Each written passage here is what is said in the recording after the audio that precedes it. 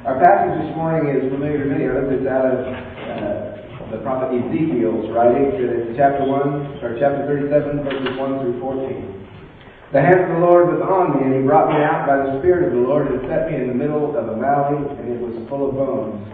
He led me back and forth among them, and I saw a great many bones on the floor of the valley, bones that were very dry. He asked me, Son of man, can these bones live? I said, Sovereign Lord, you alone know. Then he said to me, Prophesy to these bones and say to them, Dry bones, hear the word of the Lord. This is what the Sovereign Lord says to these bones. I will make breath enter you, and you will come to life. I will attach tendons to you and make flesh come upon you and cover you with skin. I will put breath in you. You will come to life. Then you will know that I am the Lord. So I prophesied as I was commanded, and as I was prophesying, there was a noise, a rattling sound, as the bones came together, bone to bone. I looked, and tendons and flesh appeared on them, and skin covered them, but there was no breath in them. Then he said to me, Prophesy to the breath, prophesy, Son of man, and say to it, This is what the Sovereign Lord says, Come, breath, from the four winds, and breathe into these slain, that they may live. So I prophesied as he commanded me, and breath entered them. They came to life and stood up on their feet, a vast army. Then he said to me, Son of man, these bones are the people of Israel. They say, Our bones are dried up and our hope is gone, we are cut off. Therefore prophesy to them and say, This is what the Sovereign Lord says, My people, I'm going to open your graves and bring you up from them. I will bring you back to the land of Israel. Then you, my people, will know that I am the Lord when I open your graves and bring you up from them. I will put my spirit in you and you will live, and I will settle you in your own land. Then you will know that I, the Lord, have spoken, and I have done it, declares the Lord. This is the word of God for our people. Thanks be to God. So you're probably familiar with the story of Moby Dick, right? You may have heard of it at some point or read it in school.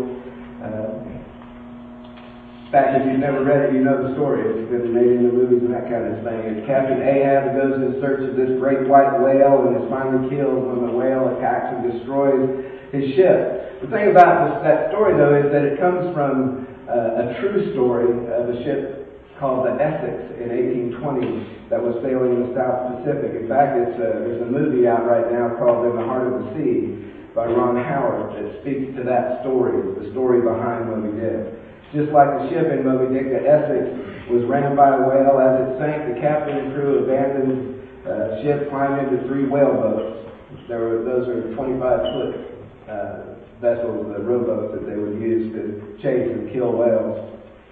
But now they would be used to carry these guys for 90 plus days and over 3,000 miles to the coast of South America. It's hard to even understand the torment and the agony that would be constantly on the water, constantly exposed to the elements, not having supplies, don't have food, don't have much water, dying of thirst. The first mate to that, a gentleman named Owen Chase, he put it this way. He said, The privation of water, the lack of water, is justly ranked among the most dreadful of the miseries of our life. The violence of raging thirst has no parallel in the catalog of human calamities. And then on the 23rd day, he has this. He said, Our thirst has become now incessantly more intolerable than our hunger. And the quantity that then allowed, half a pint per day, was barely sufficient to keep the mouth in a state of moisture for about a third of the time. In vain was every expedient tried to relieve the raging fever of the throat. Our suffering during these days almost exceeded human belief. Lack of water, that dryness that comes. They experience that literally, but how many of us experience that in our lives? Dryness. Now, in the end, these guys made it, or many of them did, not all of them. And so they were once hopeless, but through perseverance they experienced hope. And a few weeks ago I told the story of Mother Teresa and how she was compelled to, she had a vision of God that said to go and work with the poor in the slums of Calcutta. And Mother Teresa was not equipped in ability to do that. She wasn't medically equipped to do that. She certainly didn't have funding to do that as a nun. But she obeyed God and went and brought hope with her to that place.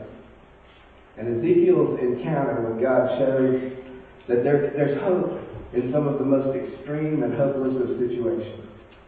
Israel dispersed, driven into exile. No hope of having their land, really. They were scattered throughout the area. And the church in our world today can sometimes seem like that pile of dry bones, right? As we get tired. But the world is ripe with possibilities for new life. See, this passage is not... We talk about the dry bones, but it's really about new life. It's about a coming to life. How God tapped Ezekiel to participate with him in the restoration of life to those bones. And catch that, because that's critical. God could have just done it, right? But he didn't. He tapped on Ezekiel.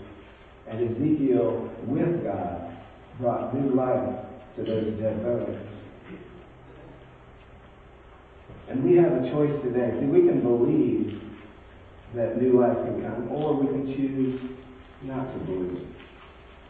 See, sometimes we get so lost in our own vision of things and discouraged by all the problems that are in our life, or what's going on can seem so overwhelming that we forget the power of God Himself. Think about this. What would happen if, like Ezekiel, we start to grab hold of the hope that comes from Christ? If we really believe that God can change everything, that if we would encourage one another, that if we sought ways to help one another to fulfill what God would have called you to do and me to do in this place, in this church, in this world.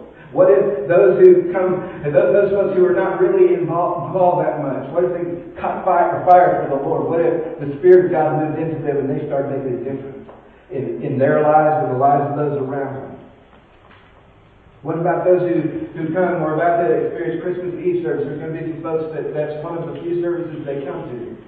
What if they caught fire for Christ? What if Jesus changed everything in their life and they grabbed hold of the power of God and God moved in them and nothing was the same ever again? And what if you had a role to play in that? What if your encouragement? What if you saw what was going that was good and you focused on that?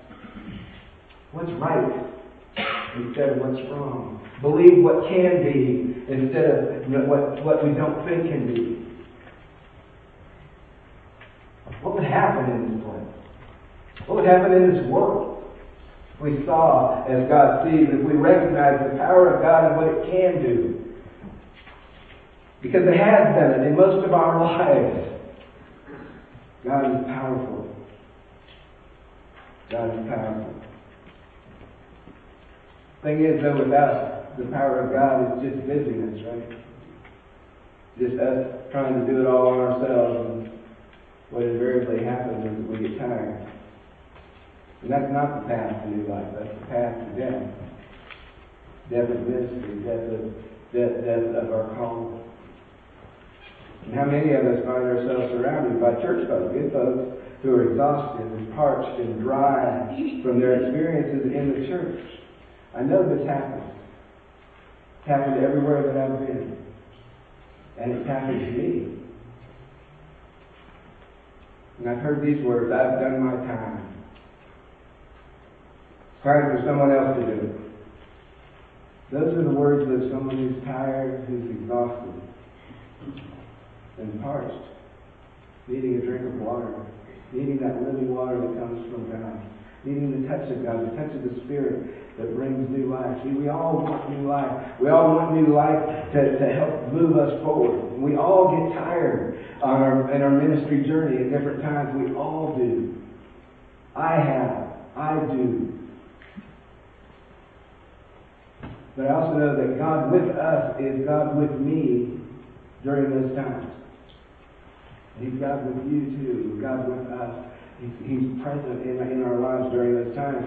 He is able when I'm not. He's able when you're not. He can do this. And I hope this morning you're not hearing a message of condemnation, because it's not about that. It's about hope. See, we all need to step away and rest at different times. Be still and know that I am God, right? We all need to take moments in our journey. And it's why, and we're, Don mentioned some folks here who are going to step out of the leadership role for a year. Not out of ministry per se, because God's call continues, but out of the responsibility of that leadership role, because it wears on you. It can wear you out. It can make you disenchanted with the church. Methodist, actually, you're only supposed to serve 3 years and then get a year off. That's the way it's supposed to be. I'm sorry, guys. I know some of you have been serving a long time. But there's a reason for that. We need rest. We need to be able to spend time. Jesus pulled away from God or pulled away from the disciples who went and spend time with God. We all need to do that in our lives. But I guess my one caution is to be careful that we don't pull the plug in our ministry permanently when what we really need is a time of rest. A friend of mine, his name's David at Sugarloaf, he'd been going to Sugarloaf for 5 years before I met him. See, he came from another church and he was beat up and wore out, and they were filled with conflict and just all kinds of stuff going on. And he went to Sugarloaf and he sat in the back. He needed to be in a congregation, but he was beat up. And he didn't have it in him to continue to work forward. And then after 5 years, he worked his way. He managed to come in the Sunday school class that I led. I got to know David, and we started a 5 a.m. prayer group. As he started seeing the Spirit of God tapped him on the shoulder and said, "Okay, David, it's time. Time to come back. Time to re-engage. Time to be a part of this." And now David is very active. He serves at a mission field at Pueblo Pintada in New Mexico. He's making a difference in the lives of others because he returned to ministry in a strong way. And I get that we need a break, but I just hear that don't make that a permanent break. We need you. God needs you. God has a plan to use you for all of your life, not just part of it. As we get older, we actually gain wisdom. That's wisdom we need in our world today. Can I get an amen on that? We need the wisdom that years bring and that experience brings. And when we back out of ministry and we stay out of it, then we can lose something that's very powerful in the body of Christ. You're important. You're important in the body of Christ. All people who come, we all have a role to play. And He will breathe new life into your ministry as you seek Him. You know, I often do that when you're least expected. You're like giving it up. I don't think I can do this anymore. And then the breath will come. And it'll move you to a new place. Think back to that first Christmas and how God acted in that place. God brought new life in the form of a very simple gift. It's the greatest gift of all time, but it was a baby. A baby in a feeding trough. Because, in case you didn't know, that's what a manger is. A baby in a feeding trough. No fanfare, other than with the shepherds and no political, religious, extraordinary things that happened that would let you think that this was something other than a carpenter's son. A few people knew, but it wasn't worldwide by any stretch. The rest of the world was waiting for that. They wanted someone to come and relieve them from the oppression of the Romans. They wanted a political force, someone with military might. God sent baby. God did swaddling clothes and diapers and lying in a manger to save the world, to save you and me. See, God sees the dry bones in all of us, and we all have dryness in us. We need God's Spirit breathed into us and into the church, into the Big C church. God's Spirit breathing into us. And Advent is the perfect time to start. Advent is the perfect time. It's about new life, new start. God empowers us to use the gifts that He's given for His glory, for His kingdom purposes. God doesn't want us to waste that. And He'll use every single gift in this place in powerful ways.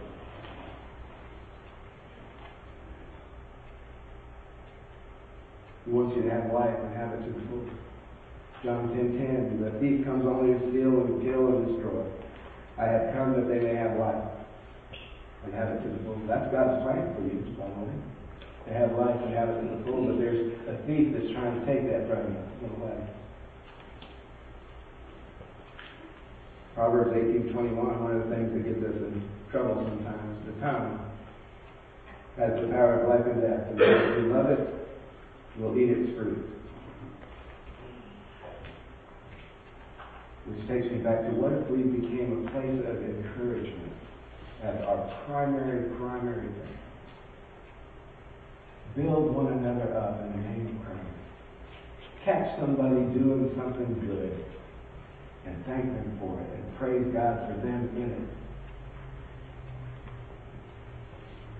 The tongue is powerful. It can build up or it can tear down.